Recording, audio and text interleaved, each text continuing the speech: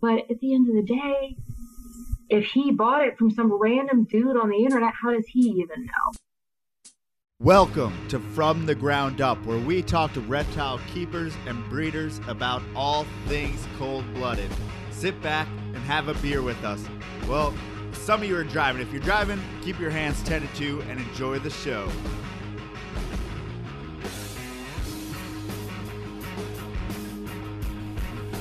Almost. Like, my thing says it's live now. Oh no, we are live. Welcome to From the Ground Up podcast. Almost. So a few things. My thing says it's live now. Oh no, we are live. Oh no, I already messed up. Oh no. Welcome. Oh no. See, this is what happens when the girl isn't here. I know. I forgot to mute the other thing. Anyway, welcome to From the Ground Up podcast. A few things to get out of the way. We do have available animals. We do have ball pythons for better or for worse, and corn snakes. So if you want to check out some of the stuff we have available, portcitypythons.com, or just send me a message if I haven't gotten it up yet, because there's plenty of stuff like that. Or there's plenty of stuff that I may ask our guest today what the hell it is. And that's probably why I haven't put it up for sale yet, because I don't know what it is. So today we have on Sarah Moore of Sarah's Snake Shop. Also, a brand new author of a book in which last time we had her on almost a year ago, this was like, I feel like you just kind of formulated the idea of what you were going to write about and everything. And it wasn't even like an actual thing. And now it's a real book just a year later. So give us a little overview of what it was like writing your first book. Well, I wasn't even going to write this book. Writing a book and publishing a book is something I've always wanted to do, but I never thought that it would be corn snakes. I have like 4 or 5 different books that I've started, none of which are related to corn snakes in any way. But then one day, I'm the main admin of a group on Facebook called Corn Snake Morph ID Help. So if anybody has issues with their corn snake morph, please feel free to join. And we do a monthly like morph of the month thing. And people were asking me, well, how did this morph come about? Well, who found this? And who figured out that these two morphs look exactly the same are actually different? And so I started doing this research for just for the group. And then I thought, well, I'm going to get ahead of the group and I'm going to compile this information just for future months. And then it just sort of became more of a reference for me because the group ultimately decided that they didn't really care about the histories. So I was like, well, if you guys don't care, I'm just going to keep compiling the information for myself. And so I did, and I kept doing research and kept like keeping all the links to everything. And then I slapped on a cover that my brother designed and published it. That's it. That's the story. I think I worked really hard on it. I actually probably from start to finish spent about 8 months on it, which if you know anything about writing a book, that's not very long. From like starting to compile information to actually having a book published in like less than a year is almost record breaking, I think. But yeah, that's why I originally wrote it. I started writing it for the group and then continued writing it for myself. And then thought, well, somebody might want to buy this. So that's where it came in. And it's not super professionally bound. I know that it isn't because I bound it myself in my living room. So, I know that it seems a little like odd to most people because most people send it to a publisher and they only get 5% of the profit, and then they're happy with that, but I'm not happy. Oh. I mean, who cares? Because it has such valuable information that obviously, as someone who needs to reach out to people all the time to be on the podcast, it's not always easy getting in touch with people. So, like, how'd you go about getting in touch? And there's plenty of foreign people as well involved in corn snake morphs and stuff like that. Or I'm sure there's people who have been deceased or people that you don't know where to get the information from. So how'd you go about getting in touch with everyone? Can you hear me? Getting in touch with everyone. A lot of it was the cornsnakes.com forum. Most of the information that's in this book is on there already. Like it was already there. All I had to do was search and copy and paste and put things in books. Like that's I want to say at least half of this book writing. And there were a lot of people that I tried to get a hold of who wouldn't respond because I think maybe they didn't take me seriously. It's like, hey, I'm a 27-year-old writing a corn snake book, and you've been in it longer than I've been alive. And hey, can I use this picture of yours? So they're like, oh, okay, I guess whatever. Like it'll never happen. And then it did. And I think that kind of surprised people. But a lot of it was just bothering people until they did what I wanted. Hey, can I use this picture? Hey, yes, thank you, bye. That was pretty much like my conversation with half the people in this book. So, like you said, there are some people who were deceased. So I went rummaging through old magazines and I went rummaging through old books and pretty much just had to piece things together as I could. There's still Strawberry in this book is like I couldn't find any information on where it came from. I found out who proved it to be its own gene, but I couldn't find anything else on it. Like really, it's been around for a long time, but nobody came out of the woodwork to say, I'm the one who discovered this gene. And so the book just states, well, it's been around a while, but I don't know. So it wasn't easy, but it was fun. It was nice to make new connections. I finally started, I talked to Sean Nealon for the first time, and he seems like a fun guy. And he's actually going to be buying a lot of the books to sell in his shop. So you can purchase them from me directly, purchase them on eBay, and also purchase them from him once he actually gets them. Right now, I had to have the printers print more, and they're all booked up for, no pun intended. They're all booked up right now. They can't print more of mine yet, but soon. Cool. So how many did you print originally? Originally, I had 30 printed, and about 10 of those went to contributors for free, or very cheap. And so then I sold about 20 pretty quickly, and I had another, I think, 50 printed after that, and I've sold all but 20 of those.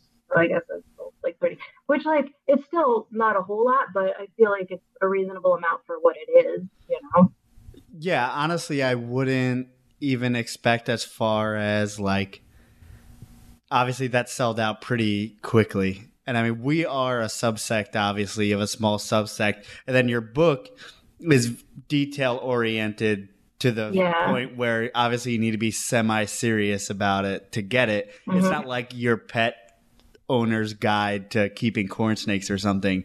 It is the history of the corn snake hobby through each morph, which is super interesting. And it's super insightful, especially for people who want to know where everything comes from. And how did you go about there's so many question marks still of kind of how things work, whether it be weird enhancing genes or whether it's red coat, red factor, buff. So how did you dispel things? And are there still some things that you're in the air about? There are definitely things that are still in the air. I have a whole section in the book on unproven morphs. In the very beginning, I make a distinction between morph and mutation. And the morph being any deviation from the norm, which is what a cultivar is. Anybody who is sort of in biology, a cultivar is more of a plant-based term. Most people don't use it for animals, but if you go out and you find, daisies, which are normally yellow, but then you find one that's white instead, that's a cultivar. That's something that's a deviation from the normal, which is what any morph is, whether it be an Aztec or whether it be an Amel, or, so basically whether it's a selectively bred thing or whether it's an actual gene mutation, they're both cultivars, they're both morphs. So differentiating between mutation and morph was the very first thing I wanted to make clear. And then I made this whole section on unproven morphs, like morphs that are not yet proven to be mutations, because we don't know. And surprisingly, I decided to put pied in there.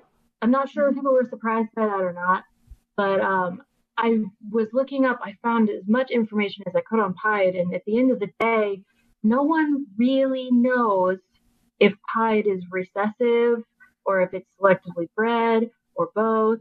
I think most people would say it's recessive, but when you breed two pieds together and you get a bunch of babies that aren't pied, then kind of makes you wonder what's going on. So that's one thing that I did to sort of separate what we do know from what we don't know. We know that buff is a morph. We know that it's a mutation. Same with coffee. We don't know if they're the same or not. And we also don't know if they're the same as yellow jacket, which may or may not actually be a mutation. So it's separating all of it was basically like start with what you know and write about that, and then at least try to figure out what you don't know. Even if you don't know what you don't know, figure out what you don't know, maybe kind of. And then you write about that and you say, we don't know, but we think X, Y, and Z. And everything else is just sort of, I don't know. I mean, the second half of the book is basically an interview with Kathy about the history of keeping corn snakes. So that one was easy. That was actually on a different podcast, Corn on the Pod, which is no longer, happening, at least for now. And I got permission from both Donovan Winterberg, who had the podcast, and Kathy Love to transcribe that, because I feel like that's a very key part of corn snake history. I mean, you're going to get different stories from different people a little bit, things are going to be a little different, but Kathy's been in it since the beginning, and she was probably the perfect one to give the history. And so I feel like, especially for like the history book of corn snakes, I felt like that was really good in there. I don't know if I answered your question. Well, yeah, because the answer I think is always like, we don't know, or it's a work in progress.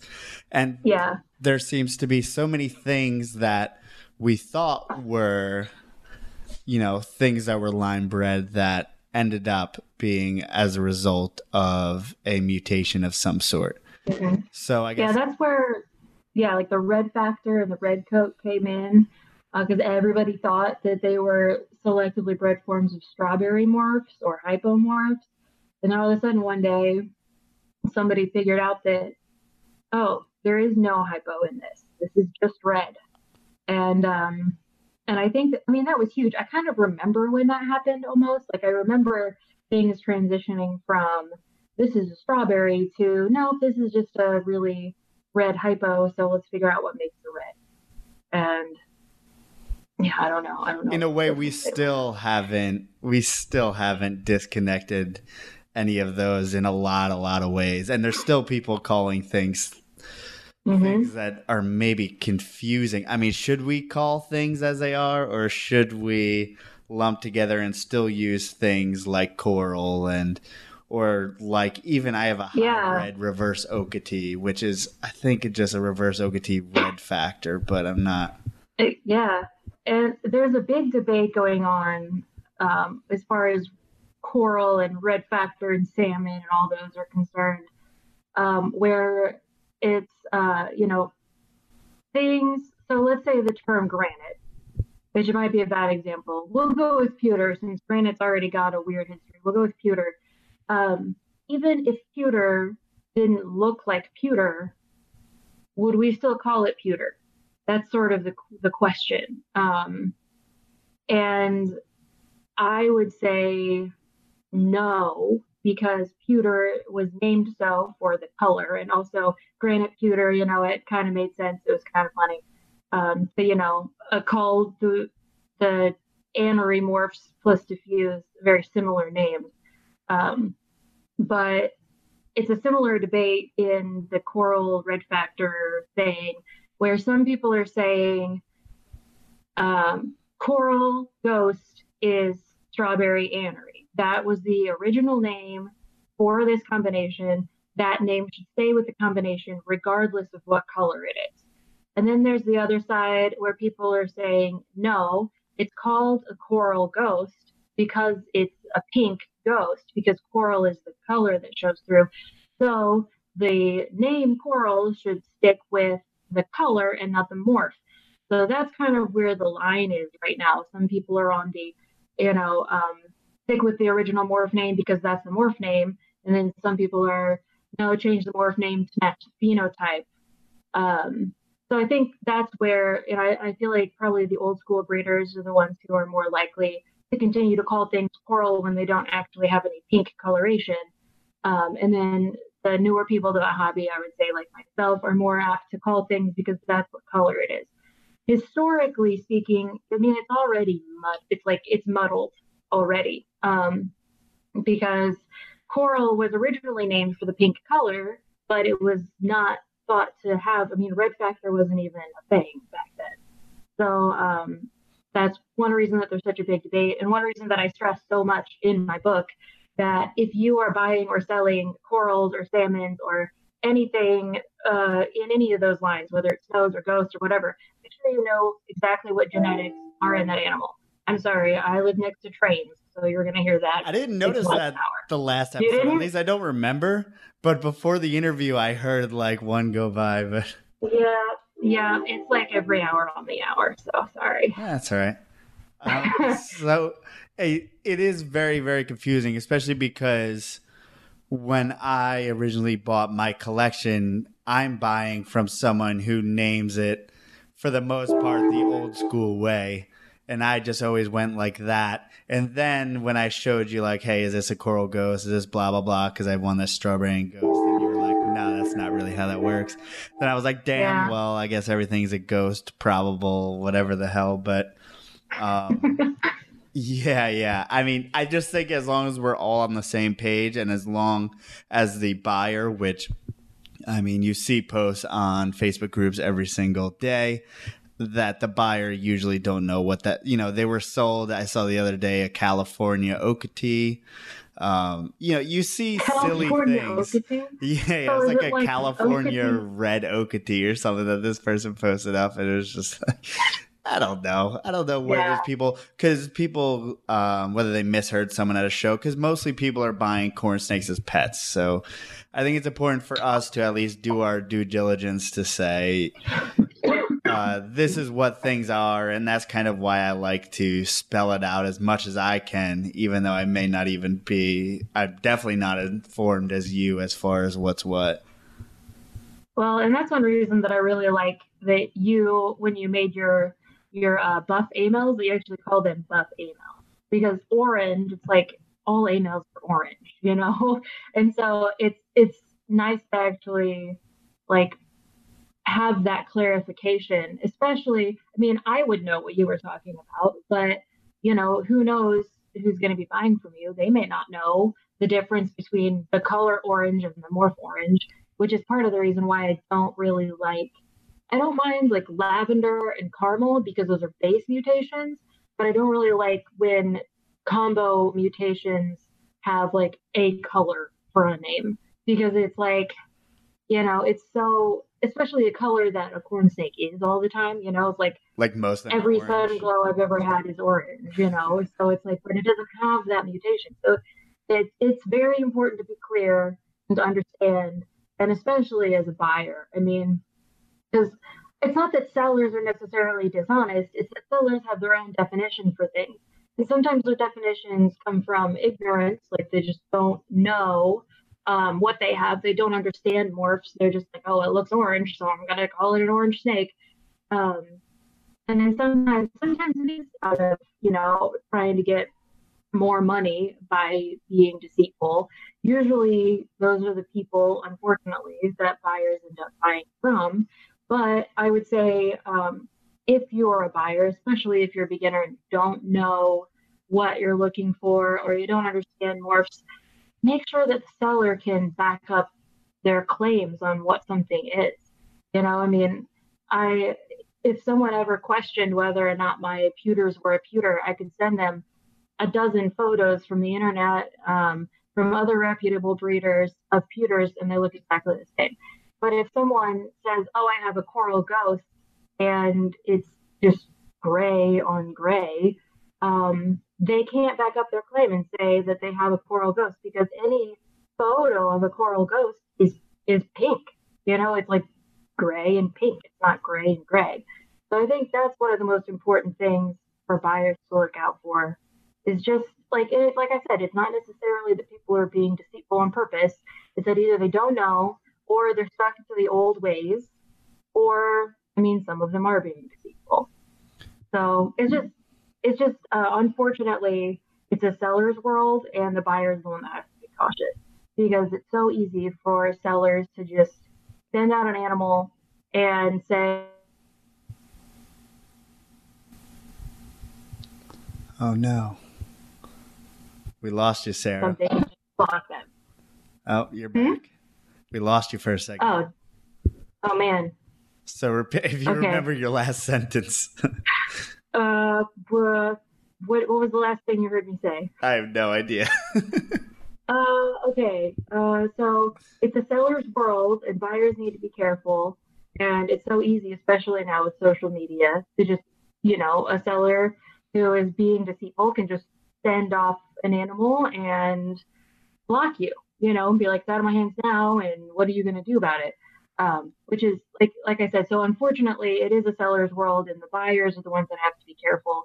I always, of course, encourage sellers to not be deceitful, but what are you going to do? It's hard to pick them out. Usually they end up, picking themselves out in a way, but you don't know how much damage they're going to do before that happens. So as a buyer, just make sure that you know what you're getting into, is all I'm saying. All of that was just to say, be careful. Well, there's a lot of things that are called, I don't know, different things. That sounds like a stupid statement, but there's a lot of things that are called different things. But like we were talking about Miami Okeetees, and I bred it back to my high red reverse Okeetee. And then some people call that second generation, when the Miami Okeetee goes back to an Okeetee, calls it a buckskin. Or the reverse, I've heard them called high whites, like you mentioned. But I've heard it both ways. I don't know. I'm just going to say it's a Miami Okeetee to an Okeetee, to a high red Okeetee. And now it has red factor in it. So it's all, you're pretty much fucked anyway. It's going to be a cool looking snake, I think. I don't know. Yeah, you're going to get some nice Okeetees. I wouldn't call it like an F1 or an F2. If it anymore, like Okeetee and Miami and all this, there's the locality, and then there's the phase.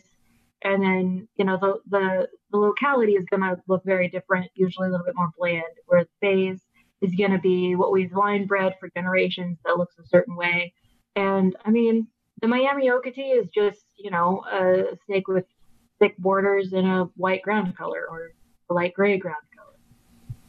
And then breeding that back to an Okeetee, you're probably just going to get more Okeetee looking babies, especially with red factor. You're just, So, and like you said, everybody's got their own definitions for stuff, especially when it comes to line breeding. You got some people who, they will not call something an Okeetee unless it is like a direct descendant from Okeetee Park.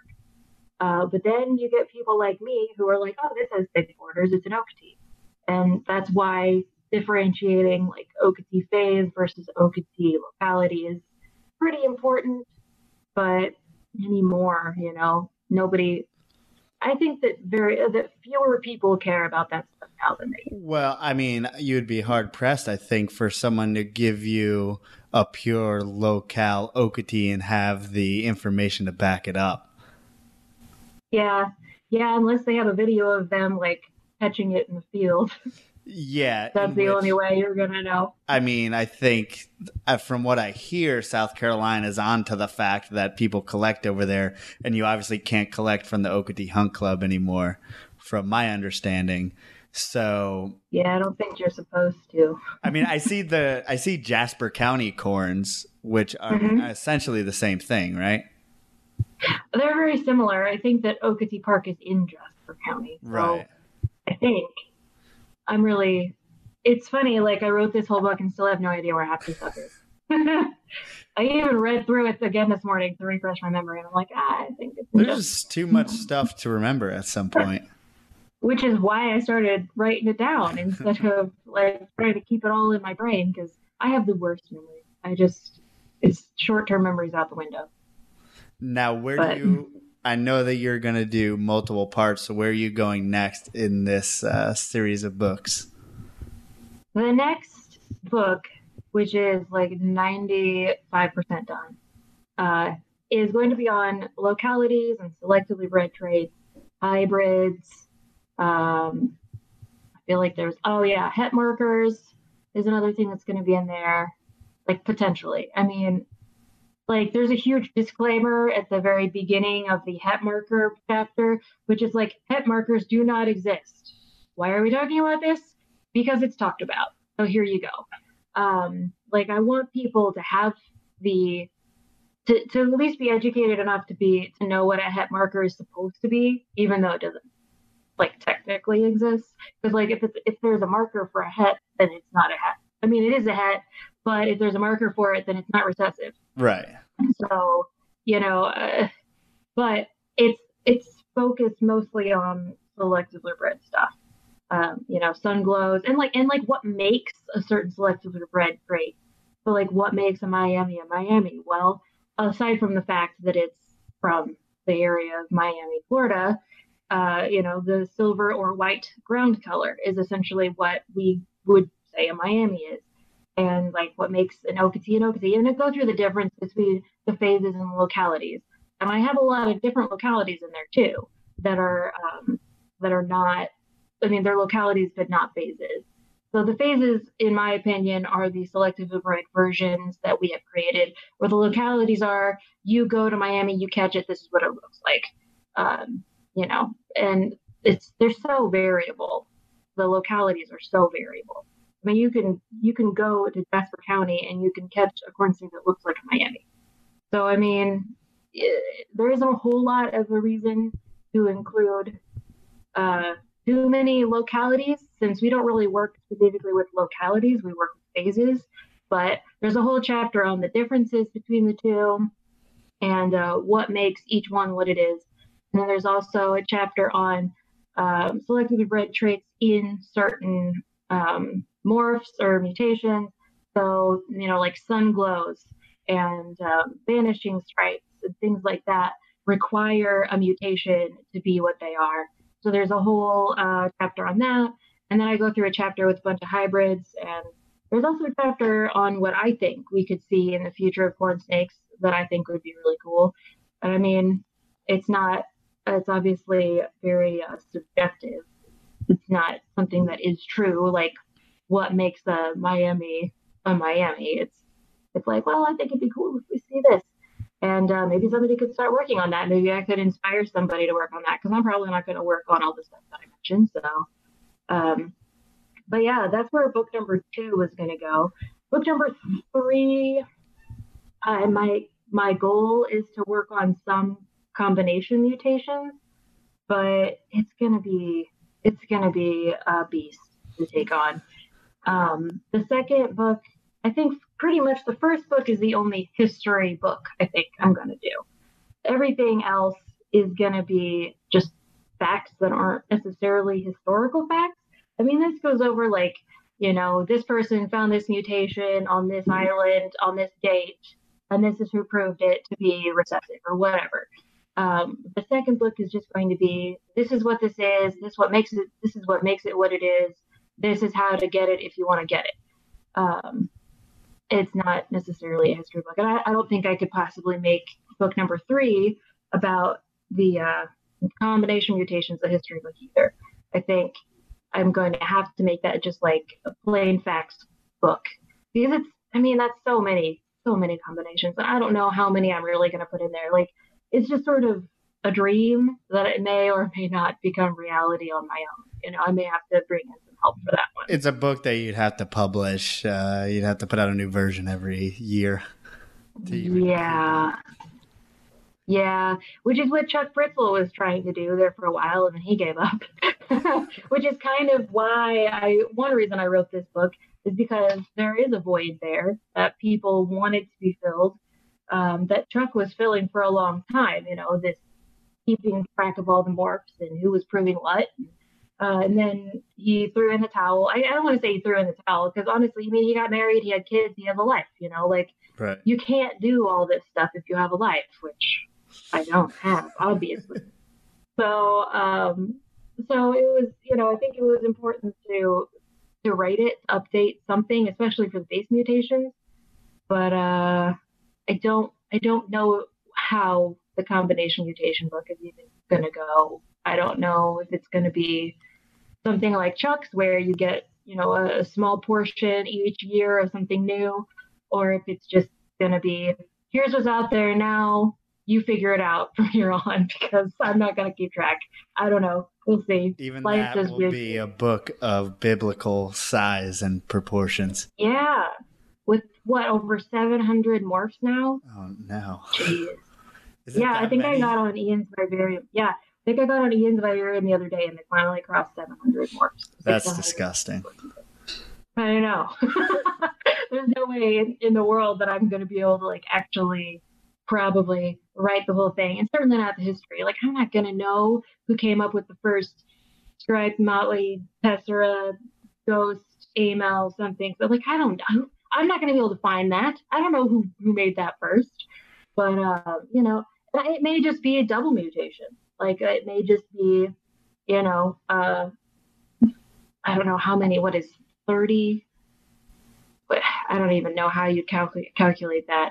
30 times 30, is that how many double mutations there are? There's a lot. I don't know either. There's 30 base mutations.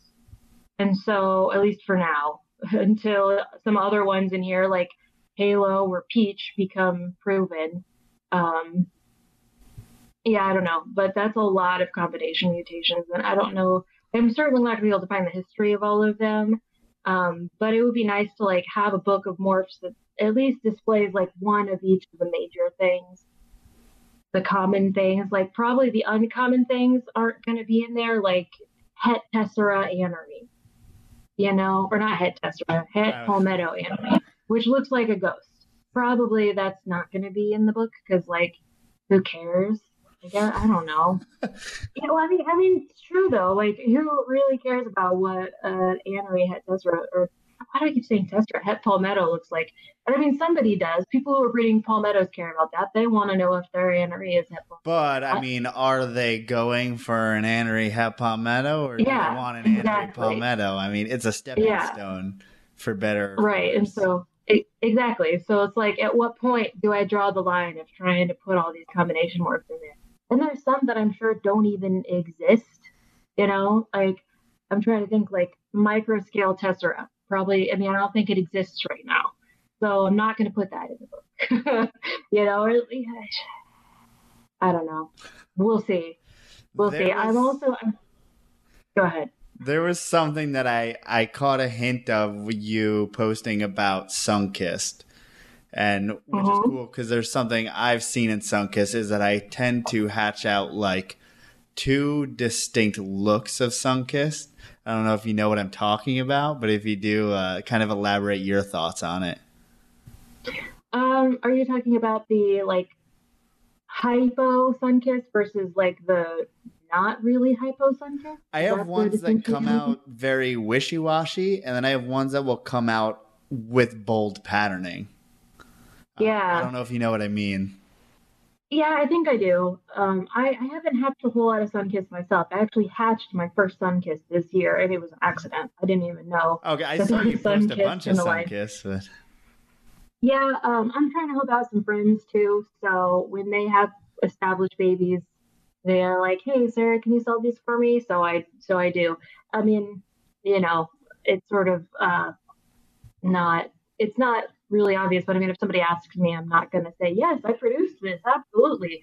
If somebody says, hey, so I heard you just hatched your first Sunkist this year. What about the one I bought last year? I'd be like, I didn't produce that. I'm sorry. I mean, and people want a snake from me, but it's they want a snake from me, not for the snake. Does that make sense? They want a snake from me because they know that I'm a decent like breeder and raiser, and they understand like they're gonna get good customer service with me and stuff like that. But it's not. I don't think it's necessarily like I must have a baby from a snake that you own. You know, I don't know. If it really does like hurt somebody's feelings, then I'm sorry. But anyway, Sunkissed. Um, Sunkissed are weird. A friend of mine, Laura Nicole, on Facebook, she said, if it's broken, it's Sunkissed.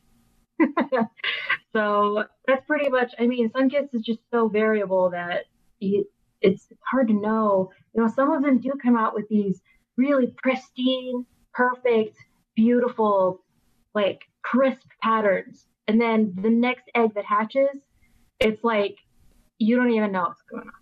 It's like there's patterns all over the place and colors don't make sense and like you don't even know. And it almost makes you question like which one is a sun. Are they the same thing? I had that happen in like the first two Sunkissed that I had this year. There was only two in the same clutch. And the first one that came out did have that like perfect, beautiful, just straight up pattern. And the other one, like it just had this weird, like muddy digital look to it. It was super weird. And I don't know if there's something about that. I don't know if you can line breed Sunkissed for one or the other, but they are really weird. Sunkissed is probably one of the weirdest morphs. And I mean, not to mention what I mentioned earlier is that some Sunkissed hatch out and they just look like normals with funky pattern. Like they don't look like a hypotype. And I was asking this question a little while ago on Facebook, like, is that some sort of gene that like causes, you know, Sunkissed to look normal, or is it just a natural variation? Like it's hard to say that, oh, we have a hypotype, but its natural variation is to not be a hypotype. You know, like that, it just seems very strange, but I've seen it happen before. You know, I've had ultramels that looked like normals. They just were dark, you know? So I don't know. Did that answer your question? Yeah. Yeah, I think there's just, but I mean, Ultramel makes more sense to me that there's going to be more variation because of obvious hybridization. But I mean, I don't want to open that on Sunkissed, but I mean, we could talk about that elsewhere. So, well, and Sunkissed, yeah. I believe Kathy loves story. I mean, I don't think was it a pet store animal though? Is that what the story is? She went and caught some Okeetees from Oketee Park, and or I think she said Jasper County, which I'm not sure if she specifically got them from Oketee Park, but she got them from Jasper County, and she had been line breeding them for a long time. And she said that all of a sudden, like she just started getting these weird hypos, and she thought that they were just hypomelanistic, but it turns out that they were not. They were a different strain. They were Sunkissed, and along with Sunkissed also came Stargazer, which is why most people test their Sunkissed for Stargazer. But it's mostly been bred out now. I don't know of a lot of people who have had a Sunkissed and ended up testing positive for Stargazer. Like some people purposely produce Stargazers so that they can test their animals, or other people can test their animals for it. But aside from those lines of Stargazer, I don't think that it doesn't pop up very often, is what I'm saying, anymore. I don't know how common it was before, but. Right. And that was thought to be its own recessive gene that kind of latched on, correct? Yeah. When she said that when she started proving it out, she proved, of course, that Stargazer was separate because, she said in the interview, something like, obviously you have Stargazers that aren't Sunkissed and Sunkissed that aren't Stargazers. So after some test breeding, she proved that it by itself was just a recessive gene that happened to spawn in her Oketee collection around the same time as Sunkissed did. But I think that the original Stargazers were all Sunkissed. I think that was sort of, I don't think that there weren't too many original Stargazers that were just Oketees. I think that they were mostly Sunkissed, and then she sort of split it out after that. Yeah. So I mean, obviously, when you have a recessive, then obviously you end up breeding a lot of siblings or a lot of things that are related. Or since obviously you're trying to get the visuals, so that makes sense. But I mean, and people ask me if mine are Stargazer line tested. And it's like, I don't know. I breed honey to honey, which are both sun-kissed, and I haven't seen any symptoms of anything in 2 generations. So what does that tell you? I mean, I would think that means that they're Stargazer free, just judging by my odds. But yeah, at least one of the parents is probably Stargazer free. I need to test the sire mine, because the sire to mine was also the sire to the dam of mine. So it was a father-daughter breeding. So he brought a sun-kissed into my collection. So he's the one that I've got to test. I really don't want to. I keep trying to find his breeder, but I cannot find who produced him. I can't find it. Which, I mean, most people can't.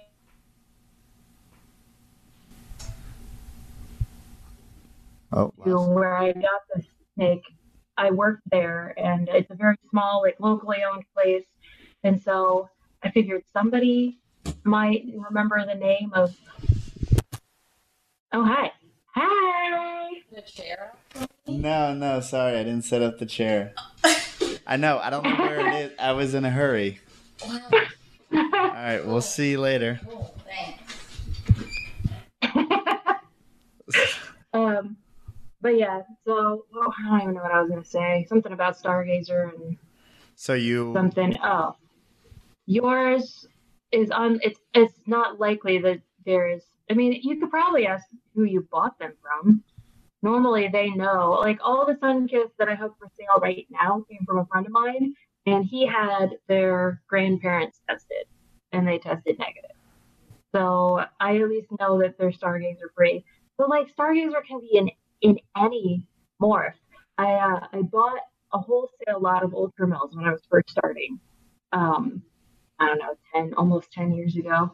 And one of them in there was a Stargazer. And so I had to do something because they were all siblings. And so I ended up selling them to friends as pets and told them that there was a possibility that they had this problem and that they shouldn't be bred. And to my knowledge, I mean, I tried to keep them all close to home, people that I contact somewhat frequently. And to my knowledge so far, and like I said, it's been almost 10 years, none of them have tried to breed them. So that's what's important. But, Stargazer can be in any gene. It doesn't just have to be sun-kissed. It's just more common in sun-kissed, or at least it used to be more common in sun-kissed. And I guess now we can move into the Tessera. So, oh yeah. Basically, if anyone reads your book, you have the story of the Tessera in there, right? It was basically.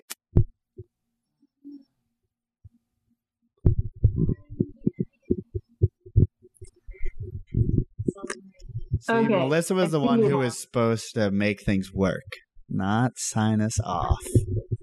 But we're back. I don't know. But where were you before we disappeared? I was saying, why, yes, I have the book with the Tessera information right here. So, I like to give people the benefit of the doubt. I like to believe them when they speak to me. I like to believe that they are honorable people and that they wouldn't lie to the general public to make money. So I assume on the surface that, okay, I genuinely believe that the original Tesseras were not hybrids. I genuinely believe, or at least that the breeder or producer, whatever, believed wholeheartedly that they were. So in that respect, I believe the original Tesseras. I believe the story, 100%. I do think, however, now, since Tessera looked so similar to the Kalki Newport gene, that I think that a lot of potentially not so honest hybrid breeders out there have started to produce these cow cane corn hybrids with the Newport gene and actually sell them as pure corns, which are Tessera. So I do believe the original story. I also believe that a lot of them today are probably hybrids. And it's just because of the look. That's it. It's just because the pattern is passed on in a very similar way. I don't even think it's the same way. I think from what I understand, Tessera is incomplete dominant, and I don't remember. I think Newport, they're both a form of dominant, but one of them can have a super form and the other one can't, or something like that. I've heard mixed things. That's why it's so confusing. And wouldn't it be if it was truly dominant? Would it be they would all come out Tessera, or how does that truly work? Not necessarily. I haven't bred California Kings enough to really talk about that portion of it with a whole lot of confidence. But from what I understand, I don't think that Newport can be homozygous. I'm not sure. I know that they're both a form of dominant gene, but one of them, the Tessera, I think is more of what we would consider a normal dominant gene, and it has a super form. But for some reason in my brain, I thought that Newport didn't have a homozygous form, but that doesn't really make a whole lot of sense either, because I feel like any genes have a homozygous form. So I'm not sure. I don't know if Newport maybe looks different in a homozygous form than a heterozygous form. Tessera doesn't. Tessera, people have tried to find little tiny things about a homozygous Tessera that's different than a heterozygous, but it's so minuscule that it doesn't, no one's going to notice. It's like this little stripe by the eye is slightly thinner than it would be on a normal Tessera. No one's going to notice that. So, I've also seen all different variances in things like belly pattern and pattern in general in Tesseras to begin with. Yeah, and everybody says that when they breed a Tessera to something else, the non-Tessera babies from that clutch all have a very strange color to them. They all have like an extra layer of color. That's what I've heard many people say. An extra layer of color. Whatever that means. Yeah, I know. And I actually produced my first Tessera to non-Tessera clutch this year as well. And the Tessera that came out looked like a regular old whatever Tessera. But the non-Tessera that came out was so weird looking. And I actually just sold him, but I have pictures of him. And he's really colorful, and he almost has this weird, like, sunset looking pattern, like not pattern, but like the top of his ground color is sort of like tan, like you'd expect a normal ground color to be. But as you move down, it's like yellow, like it keeps getting yellower, and it's a very strange look. And so, and of course people say, well, that doesn't pass on, beyond that generation. So if you breed two Tessera siblings together that have this weird look, it doesn't necessarily pass on to their offspring.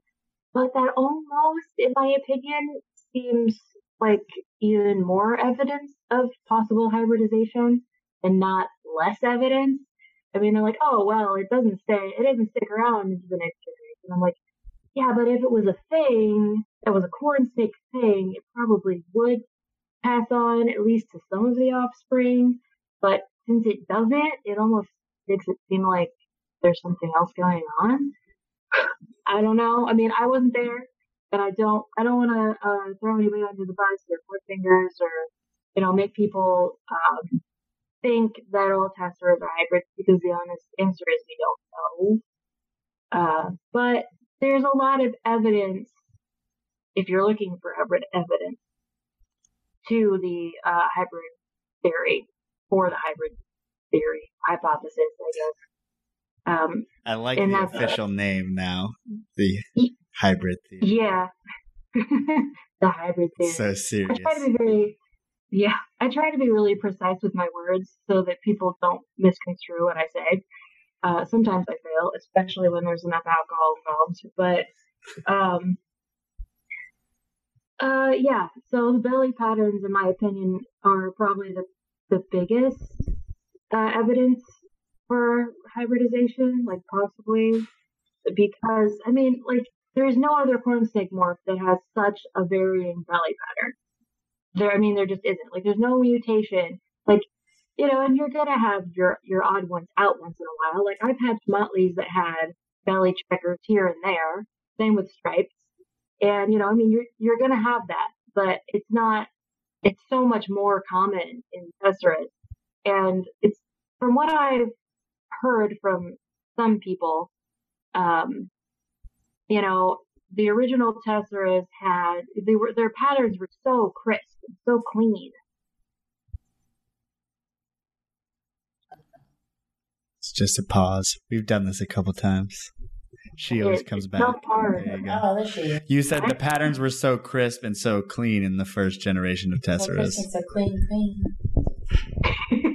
They were. I don't know why that glitches out like that.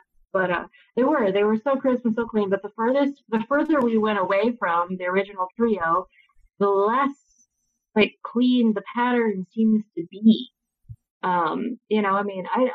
It's hard. You're hard pressed to find a Tessera that has such a nice, clean pattern anymore. And it's hard. It's hard to say. It doesn't matter how much you breed stripes, unless you're like trying to breed for, vanishing or a cube or whatever. Like a stripe looks like a stripe, and sometimes you're gonna get these weird little things like a cube. But most of the time, a stripe looks like a stripe. But like when Tesseras stop looking like Tesseras, then what do we really have? And I've seen a lot of Tesseras that don't even look like Tesseras. They almost just their pattern is just all over the place. To the point of like you don't even know what morph they are. So that leads you to believe it's a hybrid because it's coming out with such different. I think that is evidence that could support the hybrid hypothesis of Tessera. I think that the belly pattern is a big one because no corn snake has a completely black belly, but what does have a completely black belly? King snake, California king snake, and so it's like.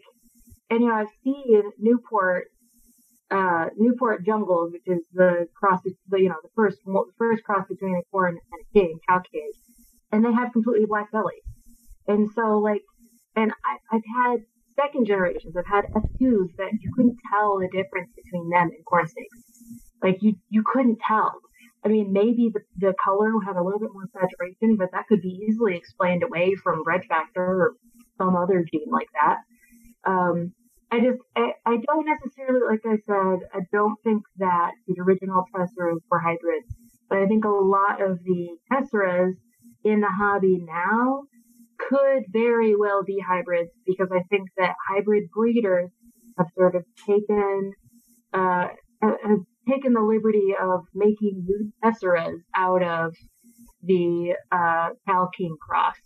I'm sure in the beginning there was economic upside to doing that, but I feel that I don't know, there's just too many signals that could get crossed with a fauna classified ad or king snake ad, whatever it is, that I think the original was a miscommunication and not purposefully sold as a pure corn. But maybe from what I heard, it wasn't necessarily like it was a large corn snake breeder who posted the first one up for sale. I don't know if you heard something different, but I had heard that it was just kind of your run-of-the-mill ad from a random person. And therefore, I think it's easy that someone would get a jungle corn and then say, oh yeah, I have these corn snakes, and then say corn snakes for sale. And then someone's like, oh shit, this person's an idiot. This is something new, and buy them and then turn it into Tessera. I don't know what you heard as far as the origin of the Tessera and that ad and who posted that ad. I don't know. Can we find them? Are they dead? Are they still alive? I don't know who posted the original ad. Someone does, but I don't. Ooh. And there's a reason that no one knows, which is just more potential evidence to the hybrid hypothesis. Collusion. Who was this person? And Russia. Here's the thing. Russia. Always blame Russia. Hashtag blame Russia. Here's the thing that gets me about that whole Tessera thing. Why would Don Soderbergh want one? Why? I mean, Don, the king of corn snakes,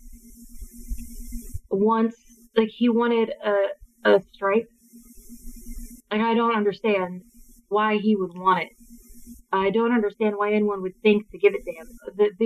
The story is so and so wanted to purchase these random trio of corn snakes off this ad, that they couldn't actually receive it, so these other people received it, and then they found out that it was 2 males and a female, and then they just thought that Don Soderbergh might actually like to have the other male, and so gave it to him. And some of the names are in here. Probably not gonna. Yeah, okay, so 2007, Graham Criglow asked KJ LaRue, I don't know how to pronounce that last name, to order 1.2 trio of striped motleys that were advertised on a popular online classified site. This is a quote from Don Soderbergh, by the way. This is not something that I wrote. This is Don, putting this on his website. When they arrived, KJ discovered that they constituted 2.1 reverse trio, 2 males and 1 female, instead of the advertised 1.2, 1 male, 2 females. AK and Casey recommended that Graham get the extra male to me, and that's what Graham did. So, I don't understand why anyone would think, hey, the king of corn snakes might want this motley that we found online. Unless it was something different. Unless they knew that something else was going on. And just the way that the whole thing went down, it seems very shady. I don't know anything about Graham Criglow. I've never spoken to him. I think he was on Facebook for a little while. And he came on, he was on a Tessera discussion about hybrid and, about it potentially being hybrid. And he swore up and down that this wasn't a hybrid and everybody needs to stop saying that stuff. But at the end of the day, if he bought it from some random dude on the internet, how does he even know, and no one is really revealing who the seller was or who the original producer was. So like you said, it could be, even if somebody just, went to a pet store down the road and got 2 corn snakes, or 3, I guess, corn snakes, thought they were a trio, and then decided they couldn't keep them anymore, so sold them online. Who would have 3 of those of a new morph randomly? Maybe group it wasn't of all 3. Yeah, but maybe it was just the one they gave Don. Did that person prove them out then and make 3 of them? That's a weird number to have. From what I understand, the female was too young to breed when the original person sold them. And then they got the original Tessera and they bred her too early and she died young. That's just sort of a background story. But they bred her before she really should have been bred. And then she ended up passing away because she never recovered from egg laying. But since it was a dominant gene, it didn't matter a whole lot because, the males could go, breed to 5 females in a season each. So, no one really talks about, the seedy underbelly of these things. But I don't think the original. And he's just not fully saying? I believe that Don believes that they are not hybrid. That's what I can say. I believe that Don believes that they are not hybrid. Do I believe that Don knows they are not hybrid? I don't think anyone knows. Right. But the definition but there's no way of saying. He's the closest to the original source we can get. Pretty much, as far as I know. I mean, as a philosophy major, I don't know if you understand my church, but as someone who majored in philosophy, the definition of knowledge is a justified true belief, which essentially means that you can't know something unless it has been proven to be true. and that you believe it, and it's justified in reality. And since we can't go back in time and figure any of this out, we can't know anything. We can't justify anything. We can believe whatever we want, but, I could believe the sky is green, and that doesn't mean that it's right. It doesn't mean that I know that. It's not knowledge, it's just a belief. So I believe that Don believes that they are true. They are true, like pure snakes, corns. I believe that no one knows except the original producer of said snakes, and we don't know who that is. Okay. So, but I also believe that a lot of the tesseras now are hybrids because of the hybrid breeders taking advantage of the look of tessera versus Newport. And I've seen a few unfortunate people who have hatched some very, very king snake looking tesseras lately. And not even tesseras, just like a friend of mine bred two tesseras together, and one of them is literally black and white and banded. Like it looks almost exactly like a 50. Yeah, it looks almost exactly 50-50 with a little bit of yellow in there, but that just makes it look like a banana cow king. And I think that we know as corn snake breeders, getting white in a corn snake is pretty much impossible, especially white and black is something that we haven't been able to achieve in like 40 years of captive breeding. Right. So, yeah, we get close with like the dark gray, like the red coat amory kind of stuff. Excuse me, but we don't get that like black on white, or especially black on yellow, which these babies that I saw from this person's clutch were black with like a white with just a tinge of yellow ground color. And I'm like, and especially like a lot of the babies in that clutch had these really weird head stamps that like were super small and kind of misshapen, and they look a lot like, I've owned Cali Kings. I haven't bred them because I ended up hating them with a fiery passion that brings deeper than my soul. Okay. But I owned them. They eat everything. They'll eat me, they'll eat my cat, they'll eat whatever is in front of them. I just don't like them. But I've seen what they look like. I know what their head types look like. I know what their body type is. I know what their head shape is. I know what colors they have. And so when I look at a corn snake that has all of those aspects, but they just look a little bit more corn, I'm like, you look like a jungle. Like you don't look like just like a tessera corn snake. And so it's just, like I said, it's not necessarily that hybrids or tesseras are hybrids. It's that I think that there are a lot of hybrids out there that are being sold as tessera. And now I guess the question is, does it really matter? Because we're all just breeding for cool looking snakes anyway. Yeah, that's the whole other thing. I personally have no problem with hybrids as long as people are honest about it. Which it seems like a lot of people aren't being honest about it, but as long as people are honest about it, I don't care. I'm like, breed what you want, sell what you want. Try not to endanger your own animals or anyone else's. Like, and sorry, keep going. Good. No, I really didn't have anything else to say. Do you think they're not being honest because so many people have a view against hybrid? Like, why not just say, like, this is a hybrid? I feel like so many people, hybrids, there are hybrid breeders if that's their thing. I don't get the secret of and in a way, there are a lot of people who like the look of hybrids. Right. So why not be honest? They're not hiding all the other hybrid stuff they're making. So why are they hiding this one thing? That's what I don't understand. I have never bred hybrids, so I'm not sure. I consider myself to generally be an honest person, so I'm not sure what could be going through their head. But I would say that a lot of it is just trying to make money, I guess. But can't you make money a lot of people selling it as a hybrid? I don't know. Yeah, I think there's a lot of people out there who, like, hybrid breeders usually sell their hybrids as pets. Because unless they're selling to another hybrid breeder, those animals aren't going to a home where they're going to be bred. And I think that that they know that, and so they can really only sell a limited number of them to breeders, because there's not a whole lot of hybrid breeders who are going to want them. And so if you have a gene that you can integrate into a different species that's very popular, and people buy them as pets and breeders and show snakes and whatever else. Right.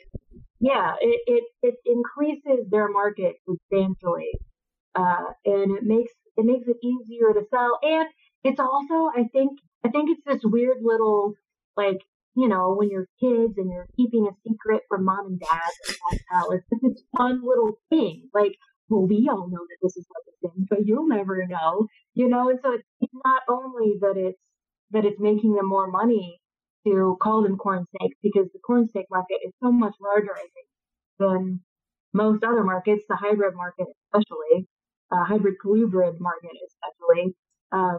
But it's also this little thing that they can say, we know more than you, but we're not going to tell you that we know more, because then our reputation is gone. So yeah, I don't know. I think it's maybe a mixture of that. But of course, it could be that none of this is true. We're making this entire thing up, and everything was pure from the beginning, and and like I said, I don't know what the motivation would be other than increasing your market, increasing, people that you're going to sell to. And, especially since pets were there for a while, was selling for such a higher price than like the Newport Cow King. I guess money could be a big factor in that, at least in the beginning it was. Now you can find a tester for $50, but 5 years ago they were $500, so it could be that back then people kind of caught on and they created their hybrids and sold them, and now here we are with like some that are hybrids and some that might not be, and I don't know. That's so weird. Oh my gosh. Okay. Well, let's talk, I guess, more in the vein of what we've... For changing subjects, then I can ask my question. Okay, go for it. Yeah. Also, what do you mean in the vein? That was also a weird... I don't know. Keep on going. Roll with I've it. never heard that, in the vein. Okay. It's a thing. Just offhand question. Do you feel like ball python morphs are less or more confusing than corn snake morphs? I think they're less, in my opinion. I feel like corn snakes are the most confusing, because they've been being bred for too long. I didn't think that till recently, but recently I just feel like I think I know something, and then I'm so confused, and I feel like it has to be worse than ball pythons. But I don't know a whole lot about ball pythons. I know of a few different genes, and I know which ones of the ones that I know of are recessive, and which ones are dominant, and which ones are incomplete dominant. But honestly, I would have to get into learning those more before I could really say either way. I would think that they would be more difficult because of the same problem that we're having in corn snakes with buff and buffy. You get two dominant or incomplete dominant genes that look almost exactly the same. You can't hardly test them against each other. And there's so many more dominant and incomplete dominant mutations in ball pythons than there are in corn snakes. I feel like that aspect of it might make it more confusing. But on the other hand, I feel like ball python morphs are often labeled a little more straightforward. I agree. I feel like it's a cinnamon, because it looks like cinnamon, where we have a terrazzo. What the heck is that? We don't know. It's we don't know what that is. So in the naming respect, I do think that probably ball python morphs are a little easier. But as far as being a breeder, I can't imagine that. I can't. I understand very few, and I understand how they work, but I couldn't look at something and be like, oh, that's a clown spider fire something. I don't know what that is. Right. No idea. I feel like it's my question. Okay. But your statement's probably smarter than mine. But I feel like ball python morphs do get crazy in their naming also, because there's the what the fuck is Inchy, and yeah, right. all those other spider, clown, whatever. they get weird. But with corns, I just feel like there's too many things that are so similar, and that like I just feel like it's changed. Like I don't know, like oh wait, no, that's not a red factor. It's now this factor. But then it's okay. Well, that's why I wanted to like, say what I was going to say is that corn snakes are very polymorphic, or they're very variable in different phases. Whether it's from New Jersey to the Keys, there's animals that look different and the same all throughout that whole range. Ball pythons are pretty much always black and brown in the wild. There's not much difference from locale to locale, anything like that. So when there's a mutation or a train, there's just a there's a train. Oh. Yes, I live right by a train track. It's like right outside my door. Okay. So like a mutation is pretty much always a mutation. Or like Sarah was talking about before, like we have morphs or things that are line bred or what she considered, I guess, a cultivar is what you said. But just basically something that we've bred out for a certain look. And I don't feel ball pythons are pretty much mostly just mutations on mutations. And that's what makes it so, because what is it? Isn't Sunkiss just a line bred thing? No.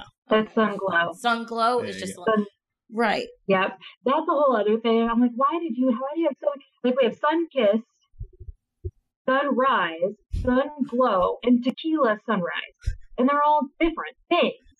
Why are we doing this to ourselves? I don't know. Like Sunkissed, okay, fine. Sunkissed was one of the first mutations with the word sun in it. But then we had Sunglow. I'm like, why do we have Sunglow? You want to know why we have Sunglow? We have Sunglow because there were Sunglow, either ball pythons or red-tailed boas.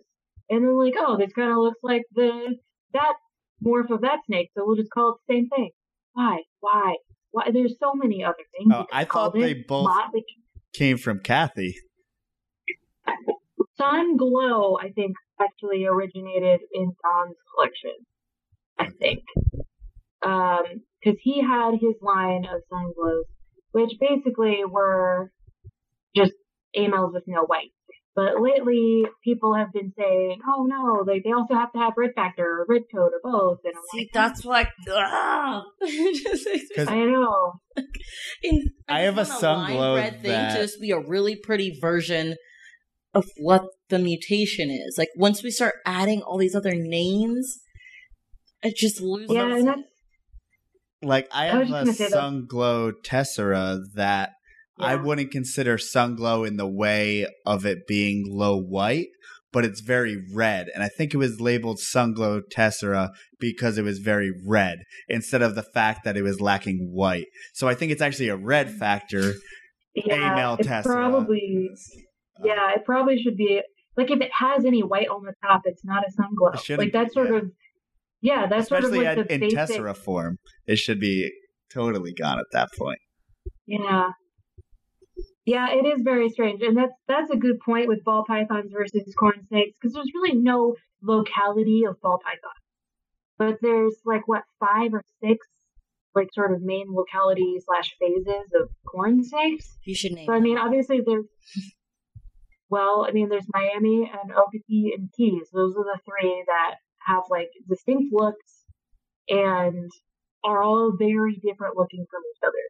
And then of course there's Alabama, which isn't that special looking to me. I don't even know. I don't.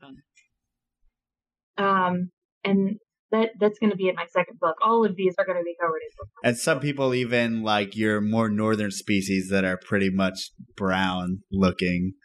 And like what? What is it called? I've seen the Kentucky ones, like what Ryan was talking about, who we had on. A lot of ones that are very brown base color, or like things like the Alabama seem to be a little bit more reddish. But obviously the Miami and the Okatee being the big ones. Yeah, and Keys to me is another big one, just because it's so different looking. And so different looking that it was considered a separate subspecies at one point, right? Or is it still? Yeah. No, not anymore. It used to be considered, what is it? This was back before Pantheropus. It was Alepe rosica or something.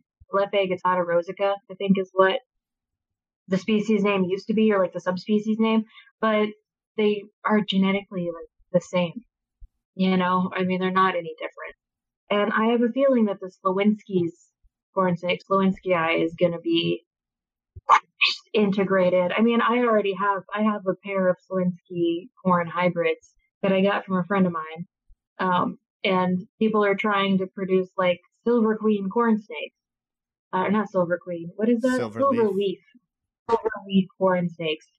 And I'm like, they're not going to be corn snakes. Like, I don't know. It's that same weird like hybrid thing. Like, what really makes a hybrid anyway? You know? I mean, we have all these Emery crosses, these Great Plains crosses, but Great Plains rats weren't even considered a different species until like the mid 1990s. So it's like, what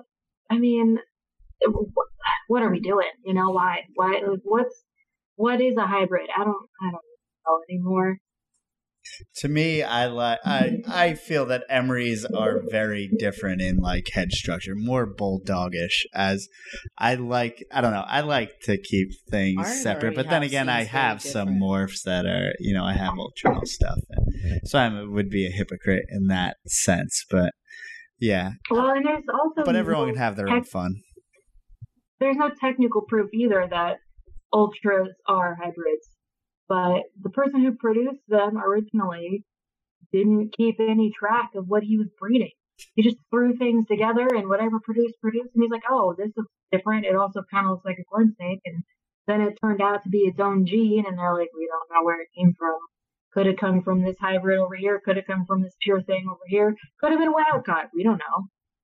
So, like, generally speaking, people say that it's a hybrid because, I mean, people tend to not be super wishy-washy unless there's weird stuff going on, you know? So, like, well, we still don't know. And there are some people that say, absolutely, it's a hybrid, like, there's no question, like, look at the frosting and look at the variability. And then there's some people who say, no, I've bred this for, 2 decades now, and it acts like a normal corn snake morph. So, I mean, I don't know. But, yeah, I agree that Emery they look different, and I think Slowinskii look different too. I think Slowinskii look more like Emery than they do corns almost. But they're almost Slowinskii kind of look like a root beer. They look like the cross. I feel they look like an intergrade of both. So maybe that's all it is. I don't know. I mean, I think that's what they thought it was for a while because those areas kind of overlap as far as because they're in like East Texas and Louisiana, so to where you may have some Emery and corn snakes crossing in the wild potentially. So that's I don't know. Yeah, and like the Mississippi corn snake is also very brown and looks very Slowinski-ish. So I mean, the further west you go for corn snakes, the more Slowinski-ish looking they look. And then they eventually turn into Emerys. Yeah. Yeah, or Emery. Sorry, that's Emery, not Slowinski. Yeah. So, yeah, I don't know. Yeah. I mean, that's not up to us to decide. But I think as long as you, call things what they are. But you had mentioned a little bit before of like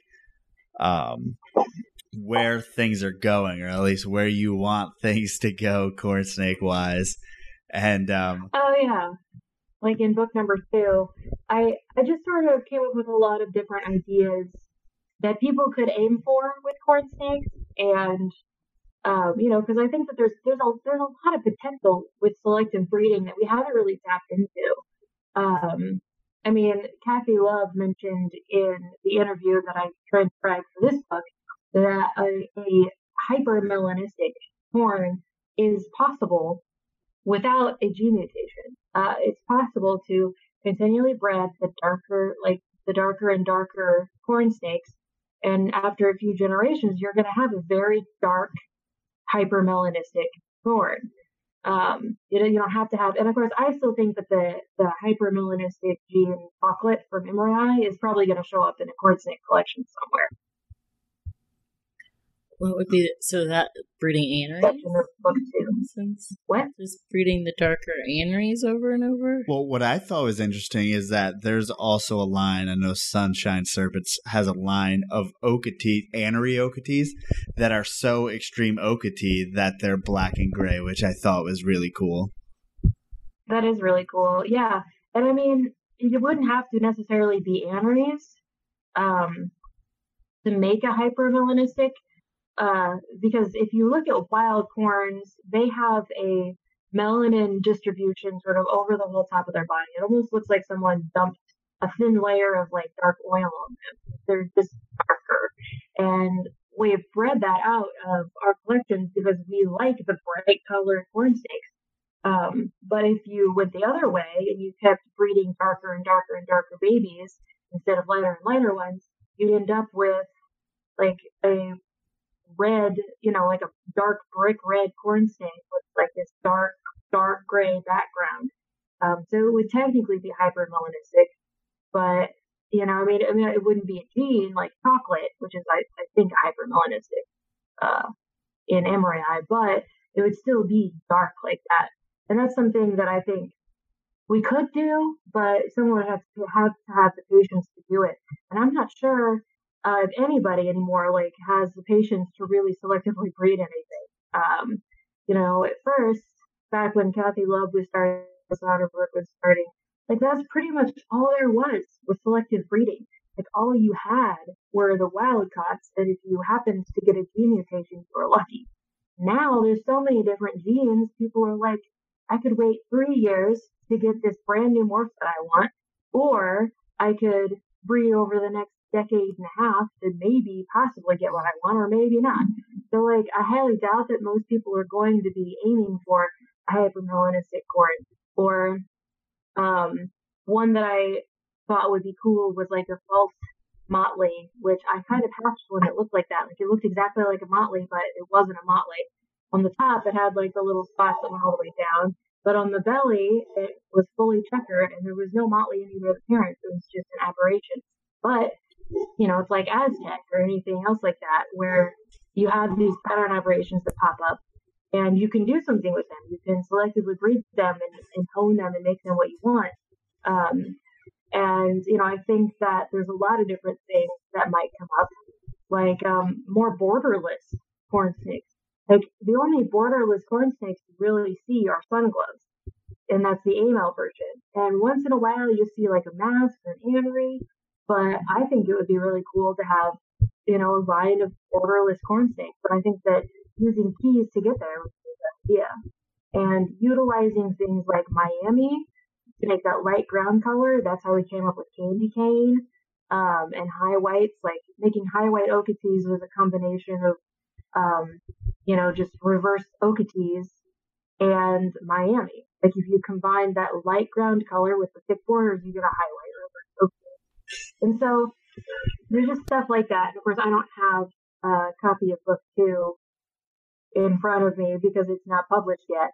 But there was just stuff like that. I was sitting there brainstorming with what could we do with what we have. And I think there's not a whole lot of frosted corns anymore. I feel like they used to be more common. And when I say frosted, I don't mean the hybrid frosted, which is what they think that Ultra originally came from. Andy Barr called his corn gray rat hybrids frosted corns, but I mean like with the white saddles, like the white, I still call it frosting, like it makes it more clear, but like white in the saddles that sort of washes the saddles out a little bit. And I think that it'd be really cool to see more frosted corns, especially with Miami, because you get that light ground color, and then you have these weird like saddle borders, and then white on the inside of the saddles. Like I think that'd be super cool. I was just brainstorming one day and sat down and typed in a bunch of things that's really cool, and I don't remember what most of them are now. But something that really like opened my eyes in that respect is Walter's Sunkiss Miamis. So obviously it's just a Miami and a Sunkiss. Like these aren't far out things that you need to scour, however, and they're not hard to make. But it makes an animal that's just crazy. So you take an amazing Miami, put it into all these different kinds of genetic mutations that we've just been breeding, our normal corn snakes, quote unquote, to. I mean, you can even just get different looks from the localities. And I mean, it obviously mixes everything together and makes it wishy-washy as far as locale people go. I mean, I'm sure locality people hate that kind of stuff. But I mean, if you're looking to make the coolest looking corn snake, I think that might be a decent way to do it, like you were saying. Yeah, I like the idea of the Miami Okinees. Everybody's like, oh, well, that's buckskin. I'm like, no, it's not buckskin. It's like you have the light ground color of the Miami with the really thick borders. I think that looks really cool. And I really like, like Miami with caramel, especially if you add stripe, it gets this weird like green color to it. And I think Steve Roylance is the one, Roy Lance. I've never really done that. I always said Roylance, but I think Roy Lance. Correct. But he produces those green striped caramels a lot. And it's just the striped caramel with Miami lineage that cause that sort of light gray ground color. But when it mixes with that yellow, then it becomes this weird green hue. And I think that's really cool. I think we could do a lot more with especially Miami as a locality. Because Miami changes the colors. You're not just the thickness of the borders or, like changes the belly pattern like Keys does.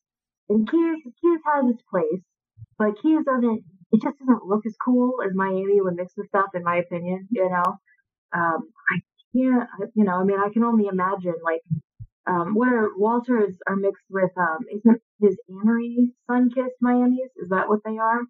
And they have a like, white ground color and they're gray everywhere else, but they have like these bright yellow blotches on them. And those are super cool. But yeah, I don't know. I think there's a lot of potential if people really put their mind to it to breed whatever they wanted. I mean, like the green caramel stripes are the closest thing to green that we have. And the Duluth Mollies are the closest thing, or like the Duluth Aneries are the closest thing to blue that we have. But it'd be super cool if somebody came up with like a better way to get to those colors.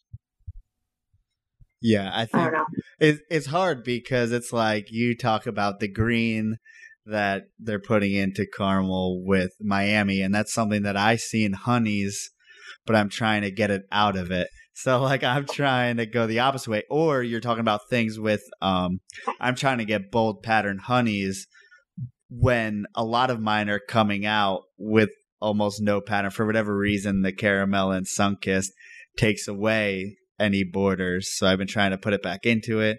But, so yeah, and it's funny because you can go in total opposite directions with all this stuff. Yeah, I really like the idea of more borderless stuff being out there. I know I mentioned that already, but one of my het scaleless, my male came from Don Soderberg, and he has almost no borders. And I didn't really realize that at first because he kind of has like this dark hue where the borders would be, but there is no like black on his scales. And like I think there's a lot of things that you could do with that. And I know that sounds like the opposite of what everybody wants because you want to add more borders to your honeys. I think it'd be really cool if there were some morphs that didn't have any borders at all. And I've heard that that's how you make vanishing stripes, is if you have borderless and you braid stripe into it. But I don't know if that's true or not. I wouldn't know. But I wouldn't know either. But it's like, what was I going to say about the Sunkiss or whatever? I don't know. But what I think an important thing is that people go their own direction and have their own projects. And it's like something that obviously you have with Halo.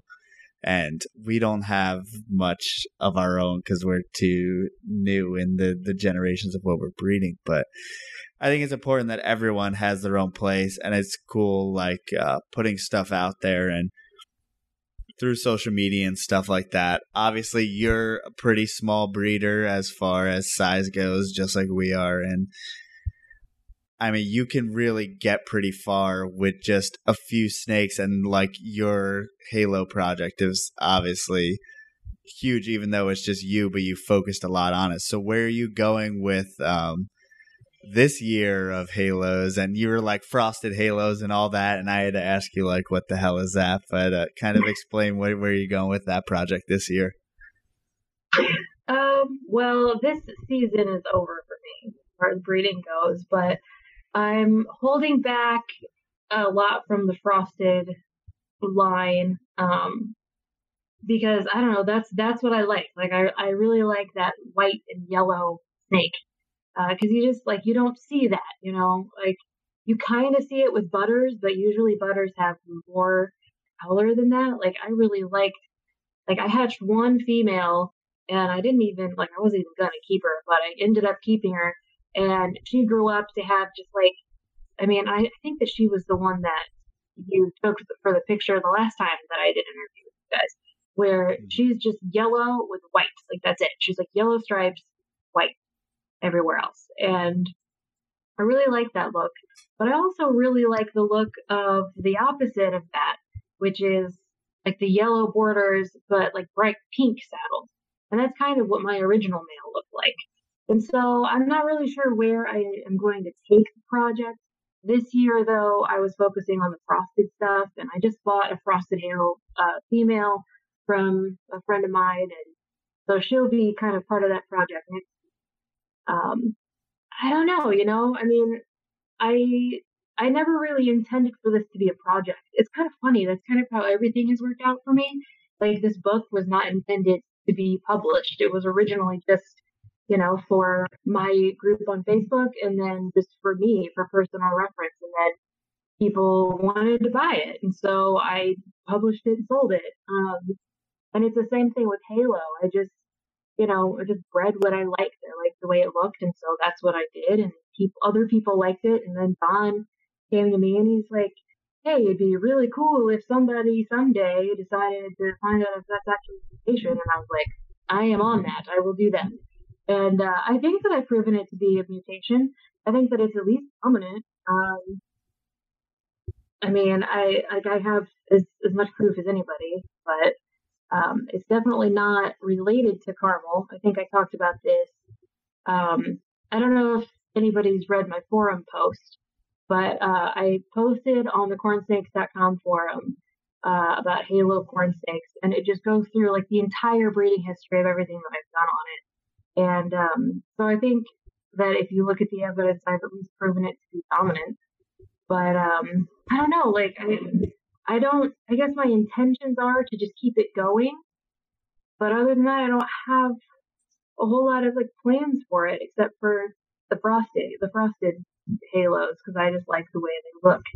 And I've got somebody who I sold a pair to, and he wants to put it into his coral snow lines, which is fine.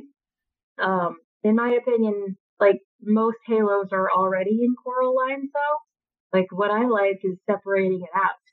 I like the fact that now I have halos that aren't corals. Like I want to say probably, I don't know, 60 to 75% of the coral snows I've seen also have the yellow borders. And sometimes those yellow borders are yellow blotches. Like the whole saddle is yellow. And I think that might be the homozygous version of Halo, is those yellow blotches, and then like the heterozygous version is just the borders. But I don't know that for sure. I at least think though that Halo is dominant. But like, I mean, I really like the genes kind of being as pure as possible, and not having the coral attached to it. And that's the same like issue that I have with I don't want to say issue, but with like Spectre corns. They've always had red factor, and I'd love to see a Spectre corn that doesn't have red factor. And Bartley corn snakes, or I don't know if it's Bartley corn snakes, but Bartley snakes had a line of ghosts that looked exactly like Spectre, only they didn't have the pink. And I really think that, you know, like I really love those selectively bred types of things like that don't have, you know, an additional gene like red factor or whatever else attached to them.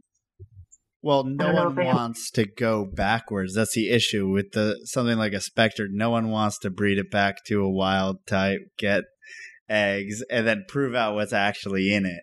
Because, like, yeah, you'd have to make some normals het for things. And I mean, people don't want to step backwards. That's the thing. They just want to add more and more to it. And it just kind of gets more convoluted and confusing of what the ingredients actually are.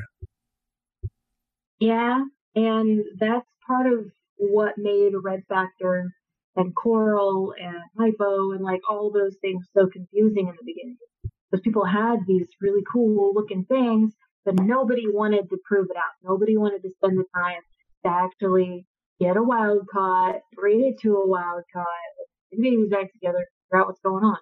And that's why it's so confusing now.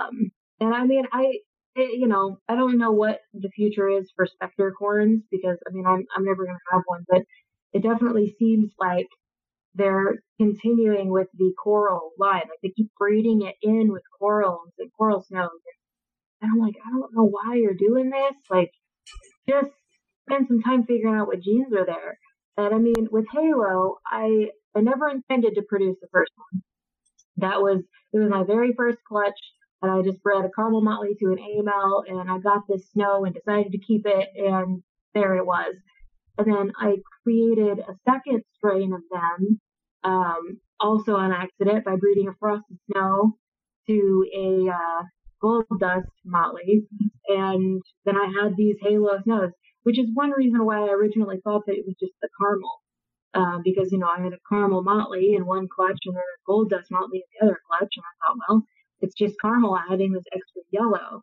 But then I see Don Soderberg posting these these highway AMLs that have these thick yellow borders, and he's breeding them together and no butters are coming out. And I'm like, that means that it isn't caramel that's causing it. If it was caramel, we'd be getting butters and things like that out of Halo to Halo breedings, and we're not getting that. So that's when I decided I bought a wild caught female. Well, she wasn't wild caught. Her mom was wild caught and her dad was a snow that was just a regular old run of the mill, didn't have any extra color on it, snow, not a Halo. And so I bought a daughter from that pairing and raised her up and bred her to my Halo. And sure enough, I got Halos, and some of them were not Halos, but like at least 2 out of the clutch were, and then at least 3 or 4 out of the clutch were not. So that means that like it has to be dominant, right? I mean, that's sort of the answer. It's not recessive. I bred 2 snakes that had produced Halos, but were not physically Halo together and didn't get any Halos. So it's not recessive. Probably. Either way, it is something. And I guess I'm just producing it because I like it. And I didn't even really care if I proved it out. Like I just kind of did it.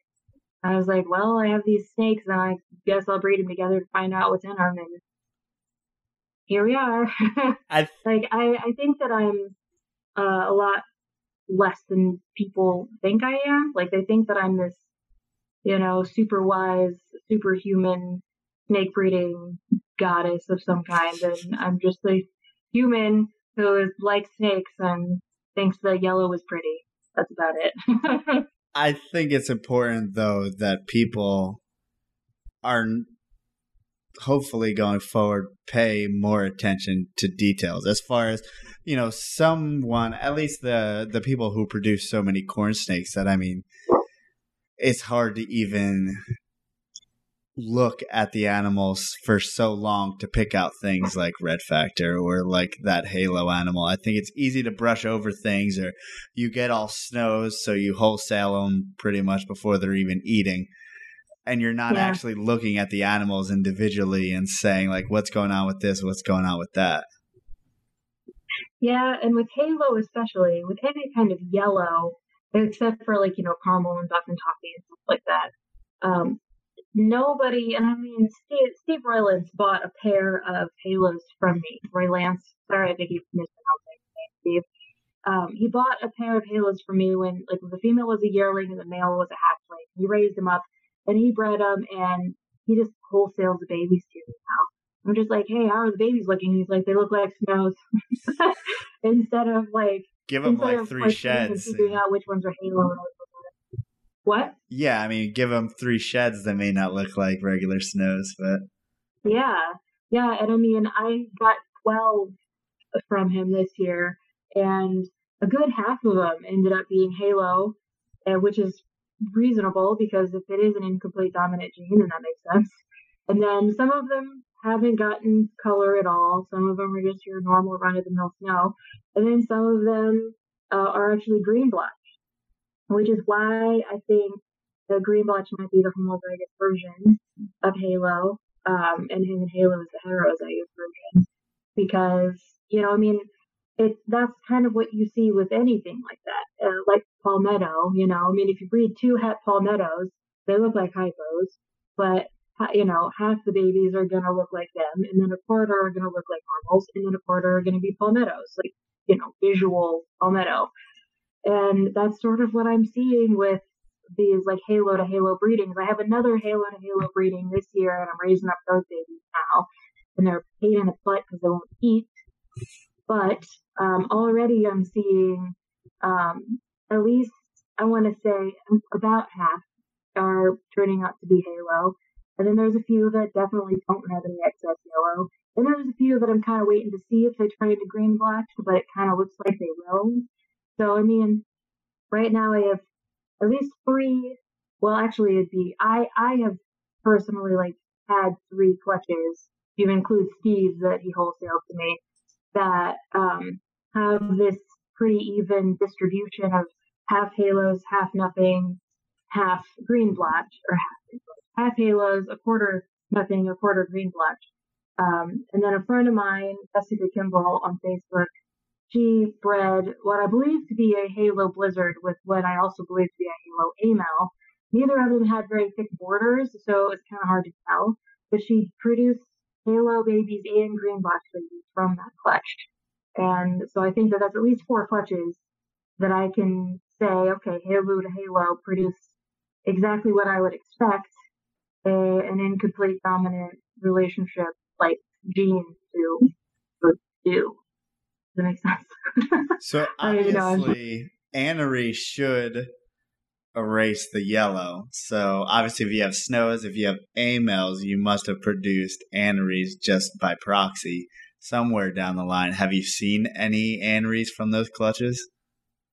Yeah, I mean, I had actually the clutch where I bred the F2 female from the snow to the wild caught, and my original Halo male. When I bred those, together, I got some aneries out of that, but melanin masks the Halo, so you don't know if anything. There's only been one snake that I've had, and I've seen a few others. They were hypotypes that you could see the Halo when they were right about 6 months old, because that's just before the melanin takes over, so much that you can't see the yellow anymore. But it's just enough of the development of the yellow that it kind of peeks through. And it almost looks like an ore color, like a gold ore. You know what I'm talking about? Like if you see gold out, if you'll find gold, it's not perfect, pretty gold. It's like this dirty gold. And that's kind of what it looks like on those borders of a hypotype. And I've seen it in some labas. I've seen it in ultramels. I've seen it in strawberries. I've never seen it in any other hypotype, I don't think, though. That was just the hypotype by itself without the AML or whatever. And that's only when they're real young, because they haven't developed that excess melanin yet. So that but once that melanin... Say what? That happens at 6 months in Alcorns? Not, well, give or take. I mean...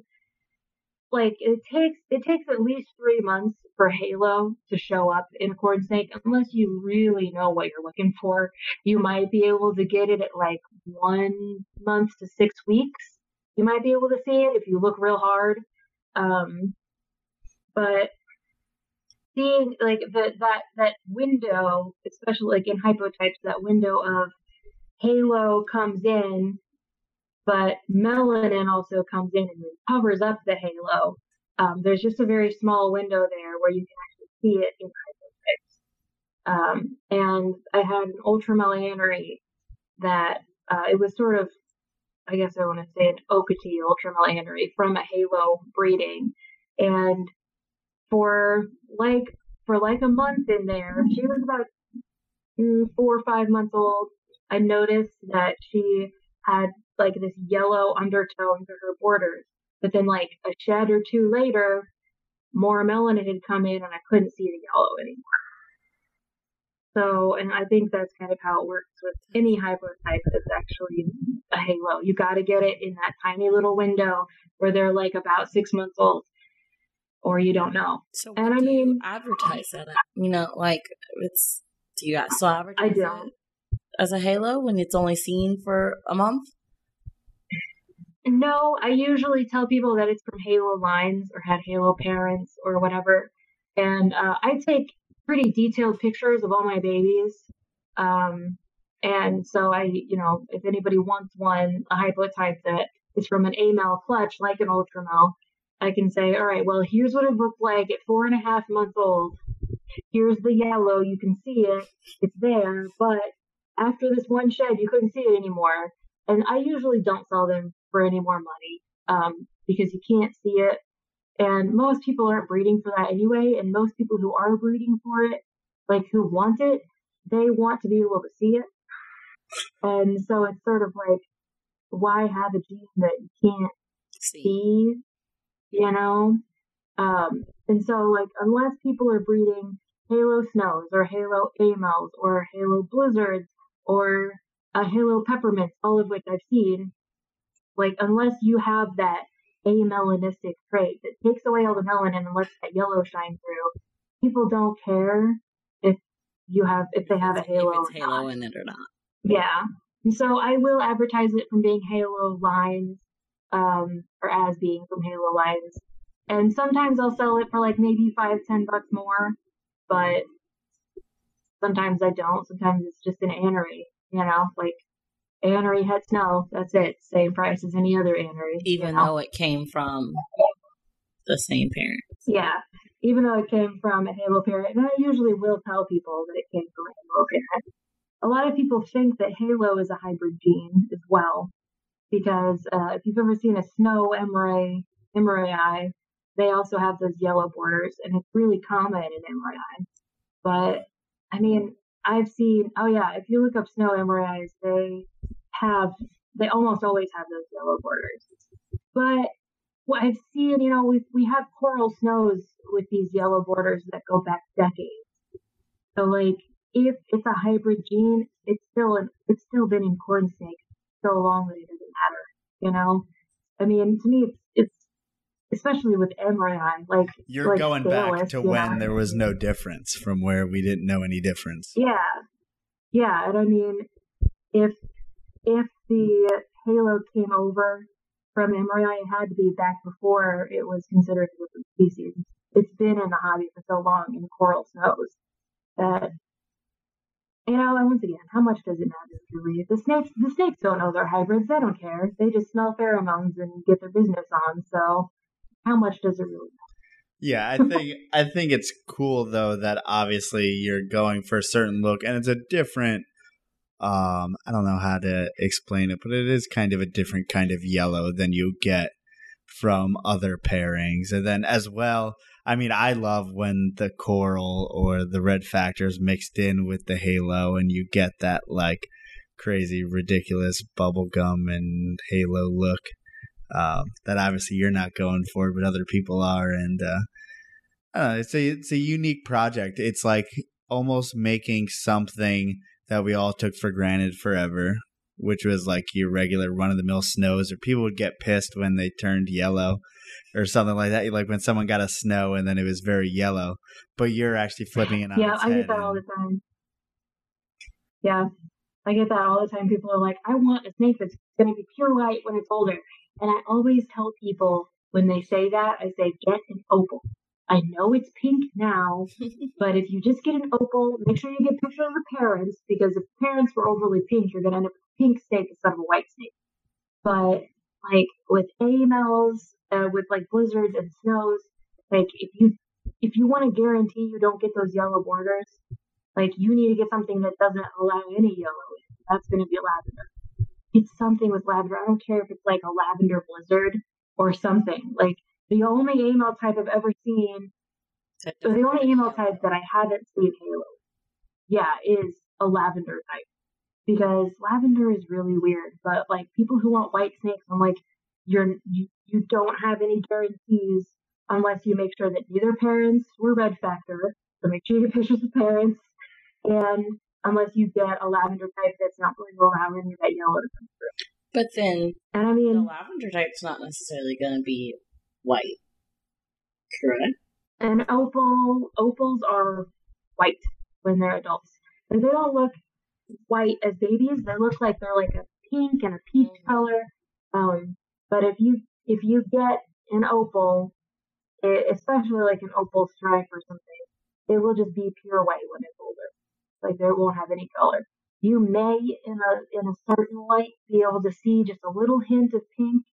But, I mean, just as we can't get a pure black corn snake, we almost can't get a pure white corn snake either. And that's the closest way, the best way to guarantee you have a white snake is if you get an opal that did not have red factor parents. It seems if you get a blizzard, for whatever reason, the closer you get to white, as far as rat snakes go, whether it's, I mean, the palmetto, the Texas rat snakes, leucism in rat snakes tends to really mess up their eyes. So I know, but I'm bringing it up.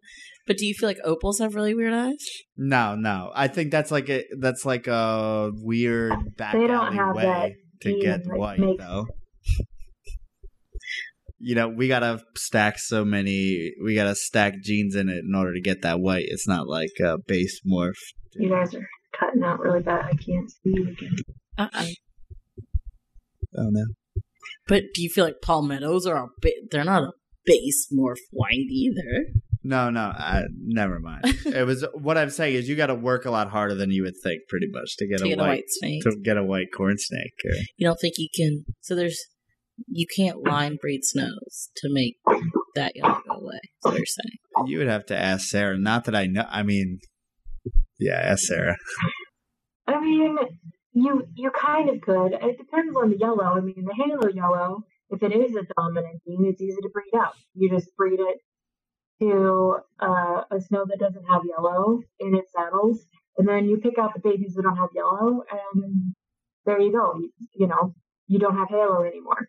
But there's also the parotid yellow, I think is what it's called, and it's what comes in along the peaks and the sides and sometimes in the saddles if it's heavily saturated. And you can breed that out. A lot of people like to try to do like red coat, since red coat doesn't actually make things red. It just like folds up, it makes the colors fold. But very few red coats have a lot of yellow. If you see red coat, it seems like red coat aneries are like black and white. Well, black and dark gray or light gray. I mean, they're not, they don't have that yellow along the sides of their cheeks like most, like aneries can have, I guess. I don't want to say most can, like aneries can have. So, I mean, you could try to breed a red coat into snows to reduce that yellow. And you can line breed them to not produce the yellow in their peaks and sides too. The issue with any yellow on a corn snake, though, is it doesn't develop for a while. So to get the babies you want, you have to hold all the babies. Let's say you get 15 babies out of 3 different clutches. So you have 45 babies or however many. You got to hold all of those back for at least 6 months to see what kind of yellows are coming in. And pick the ones that have the least amount of yellow, sell the rest off. Hold the ones that have the least amount of yellow back for another 6 months until they're about a year old. So it's never going to happen, basically. It could happen. It would just take a lot of time and holding back a lot of babies.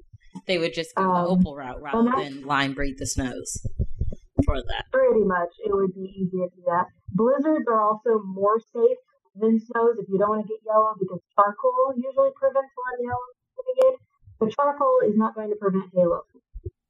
So if you have a charcoal parent that had any yellow in its saddle borders at all, it's possible that you will get a halo charcoal. That's just so. I mean, you gotta make sure that you know what the parents look like if you can, if you're trying to get a pure white snake. Like, it is hard to get anything just one color in corn snakes, especially. And you can try with like vanishing stripes. That's the closest thing that I've come to like a solid colored snake. Is I had a vanishing stripe red coat anery, and she was like almost completely black, but she was still actually only like dark gray, and you could still kind of see some of her patterns. Do you have pictures of that? Very good. I do. It was a very long time ago. I have pictures somewhere on this laptop. This laptop that I'm on right now is pretty new, and I haven't sorted all the pictures out. I just sort of transferred them from one place to another and popped them in there. So I'm not sure where everything is, but I could try to find a photo eventually. Probably not now because I don't know. I don't want to. Yeah, but I'm just trying to get black and white-ish aneries. And I obviously posted one red coat. But yeah, adding red coat in Miami. Those are going to be the things. Well, that's kind of, I don't know if you saw, but I sold it to Gustavo like an idiot. You guys are slowing down again. I can't see you. But basically, I made one, and now it's already kind of it already got a little bit of brown in it after like the second shed, and like damn, it still looks amazing, but it's not as black. It's a little deeper gray and a little bit more of like a maroony brown than a black. But so yeah, I think it will males do that. It will go the way of a really, really, really nice, as good as we can get for now. But I want to keep on breeding that out. I loved how it looked when it first came out. Like, it was such crazy stark black and light gray, and we're not. And of course, it came out like a Barrett pattern randomly, which was cool. But basically, yeah, just keep breeding that into Miami. Yeah. Well, that's gonna try in Miami and go ahead. I'm gonna keep on breeding that stuff. Yeah, that will be a thing that I'm holding back quite a few things, and then the other things are going to people who I know will probably end up when they breed. I get first pick after they pick, so the project will be within a group of people who we're gonna make it happen, basically. That'll be awesome. Yeah, that'll be really cool. So, is there anything else that you wanted to get out there? Because we are at 2 hours. Is there anything you wanted to get out there as far as when your next book's going to be out and all that good stuff, or where they're available now, where the current book is available? This book, Corn Snake Cultivar Compilation, Volume 1. I don't even know if you can read it or not. It is the histories of base mutations. And it's exactly what the title says, the histories of keeping corn snakes and all the basic mutations. And you can buy it either from me at Sarah Snake Shop, facebook.com/Sarah Snake Shop, periods between Sarah Snake Shop. Or you can go on eBay and buy it, which will still be directly from me. Pretty soon you'll be able to contact Sean Neeland, I think, of BMS Herbs. He will be carrying some copies of my book pretty soon. He's not carrying them yet, but he will be. My breeding season is almost over. Snakes are flying off the shelf. I cannot keep snakes in stock. But you are welcome to continually ask me at Sarah Snake Shop or on Facebook at Sarah Snake Shop if I do have anything available. I try to always have something available. So I guess that's it. That's me. Oh, the next book is almost done. I'm waiting on comments from anyone who reads it, comments, questions, anything that needs to be cleared up, corrected, changed, added, etc. And I will probably release it next year. I don't want to bombard people with too many books at once. But it's going to be Corn Snake Cultivar Compilation Volume 2, Effects of Selective Breeding is what it will be called. And I've already made the cover for it. It's red with an angle and a thick corn snake on it. So. Sweet. I will be, look forward to that. What? Were you gonna ask the question? No, it's Now not we have pointing to. you. Now we have to. No, Now I that I could have mentioned not it. added it or asked it. Now you brought it up. Now we Okay. have to ask it. So they Feel wanted. free. They wanted to change the question, but I don't know if we are. We've been asking people. The question thing, We're asking people what their favorite pizza topping was. but now they want to change it, which I'm So okay the with weirdest changing it. food that you've ever But eaten. okay, yeah. What is the strangest Oh. food you've ever eaten? Oh man. Somewhere between pig brain and cow balls is probably the weirdest thing I've ever eaten.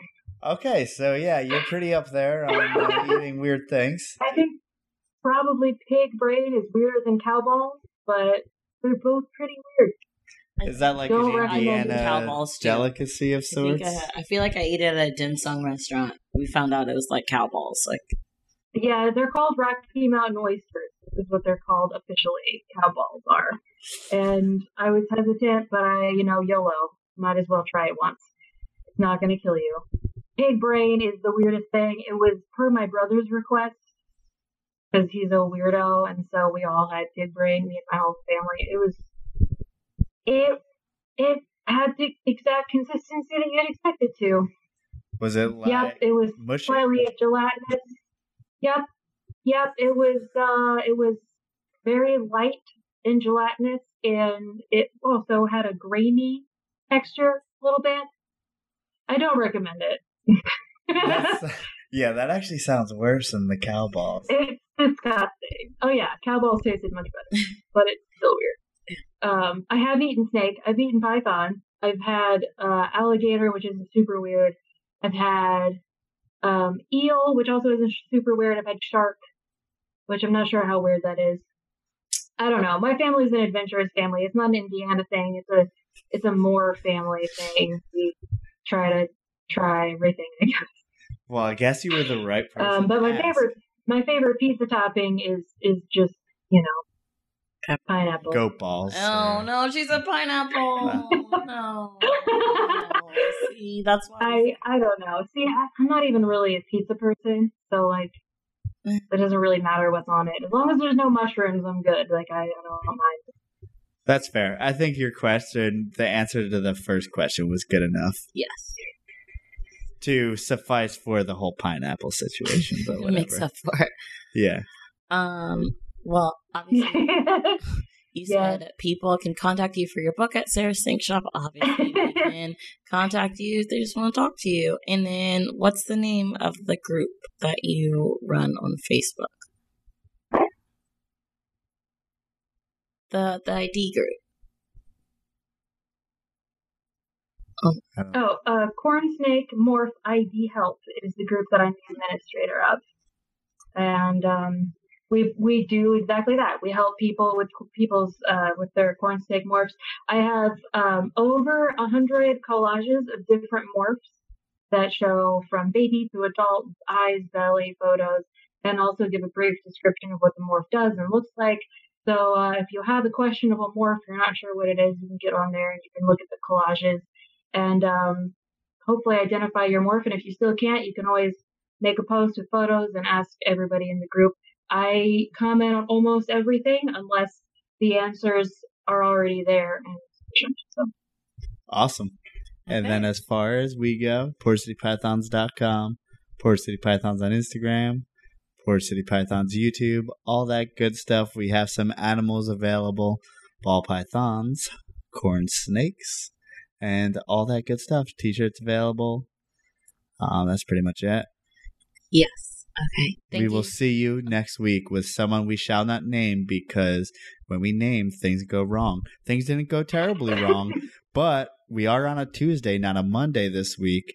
So the curse still continues in my book. So don't say it. That's pretty much my fault. No, it's No, no. Are we doing that today? It's just the curse. If we had it, It's okay. we were at a wedding all weekend and we were not even going to make it anyway, basically, to our own podcast. So It worked out perfectly. yeah, it's We were perfectly exhausted. fine. Yeah. Okay. Next week. Except Nothing's happening. nothing's next week. happening. No shit. I don't know. Good. Whatever. Okay. I lift the curse from you.